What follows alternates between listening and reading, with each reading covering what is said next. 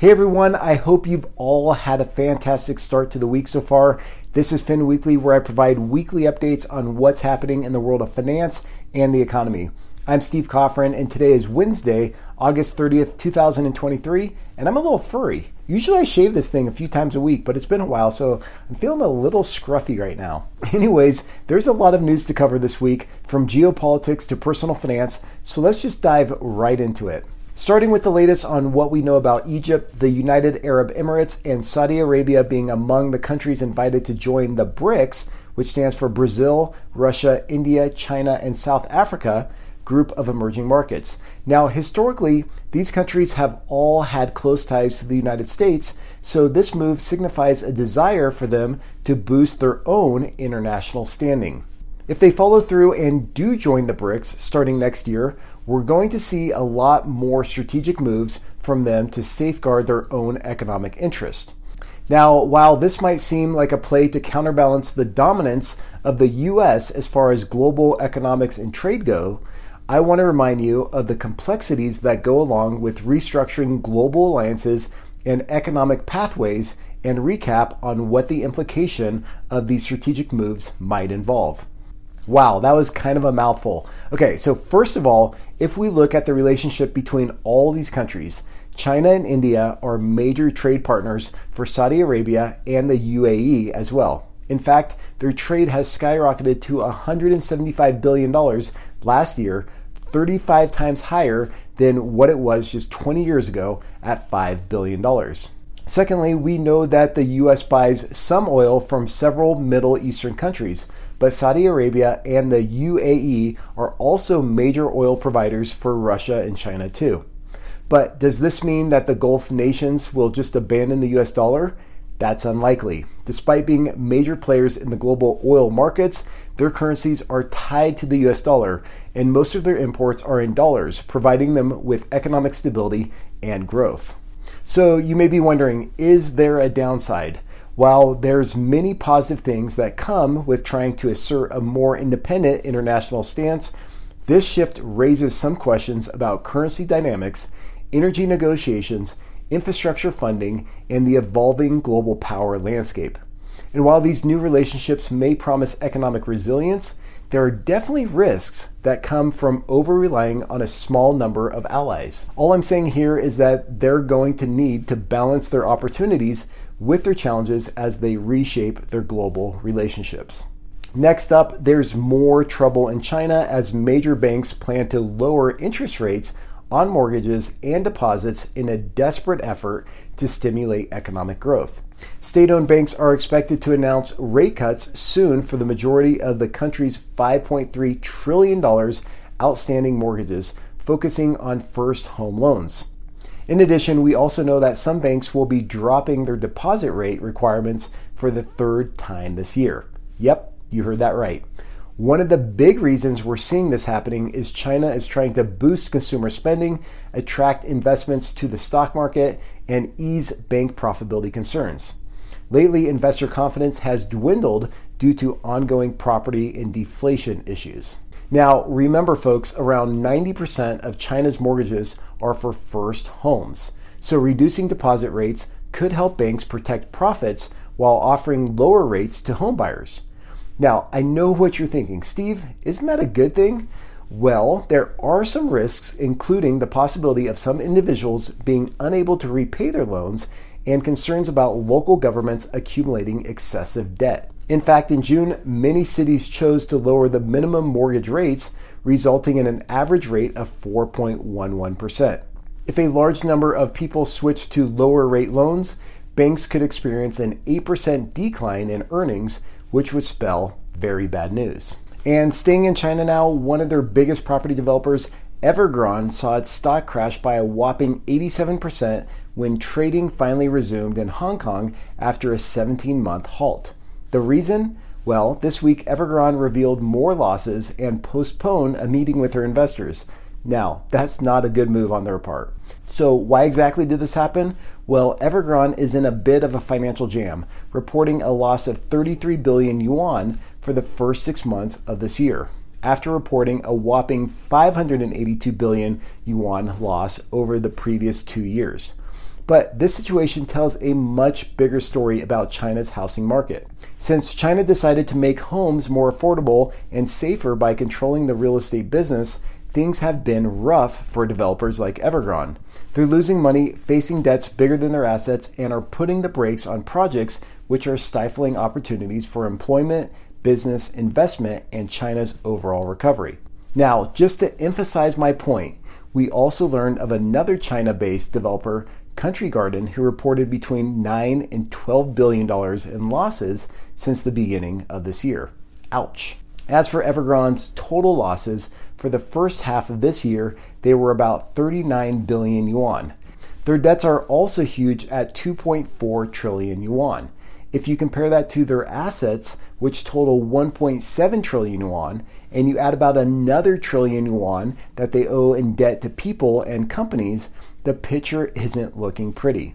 While they scramble to reorganize their debt, the folks who lent them the money now have less than 4 weeks to think about all of this and decide on a game plan moving forward.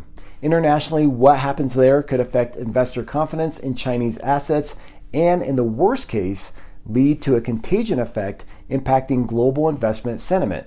I'll be here to give you all the breakdown as things continue to unfold. Now, moving on, something else that caught my attention this week is a worrying money trend in the United States. People are using personal loans to hide their struggles with credit card debt. In other words, more folks are taking out personal loans to consolidate their credit card debts. At first, this seemed effective. Data from TransUnion shows a significant 57% debt drop from April 2021 to September 2022. However, within just 18 months, those debts shot back up to almost where they were at before. This is happening during a tough period with high overall debt, interest rates around 20%, and more struggles to make payments on time. Here's the key point to keep in mind. While personal loans often have lower interest rates than credit cards, they could actually worsen the bigger financial issue. What people do after using personal loans matters a lot. Rising prices and limited government stimulus support are pushing more people towards credit cards. But as interest rates rise, this approach becomes trickier to manage in the long run because then people are burdened with paying back interest on the debt they owe. And if you remember, GDP, or gross domestic product, our overall economy, that's our measure of all the outputs of goods and services within our national border, that GDP is primarily driven by consumer spending. In fact, in the United States, 65% of our economy is driven by consumer spending. So why does that matter? Well, if people are assuming more debt, then that means in the future, when they have to pay back that debt, they're going to have less disposable income. And therefore, with less disposable income, they're not going to be able to make those consumer purchases, which will then impact the overall economy and the chances for a strong recovery. Now, let's look at the numbers. Unsecured loan debt, that means debt without collateral, surged to about $232 billion this year, up 21% from the previous year. Similarly, credit card debt reached $1 trillion, a 4.6% increase from the last quarter. And we're seeing a lot of younger adults having an even tougher time, especially since they're going to have to resume paying back their student loans again here soon. So you may be wondering, Steve, what's the solution here? Well, I think it's all about finding a way to keep your debt in check. Now, if you've listened to my other podcast or you're in my programs, you'll know that I talk about this all the time. So I'm going to give you 2 recommendations. The first thing involves looking at debt from a good debt and a bad debt perspective. Good debt is when you use leverage to buy assets that then produce income. And when you produce income from your assets, you can use this to service the debt and build wealth. However, on the other hand, bad debt involves purchasing liabilities, and these liabilities turn into expenses, which then reduces your income. So what is bad debt, and what am I talking about here?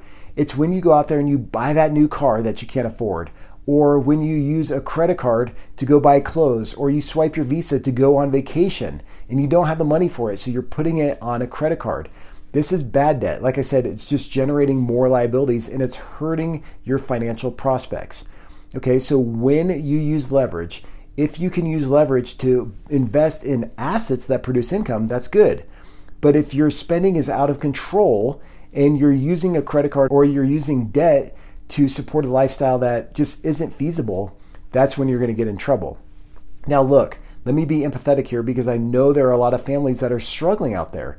And sometimes you're forced to use a credit card in the short term to cover your cost, but it's not a long-term viable option. Okay, the second thing that I want to recommend is paying yourself first. I've talked about this before too.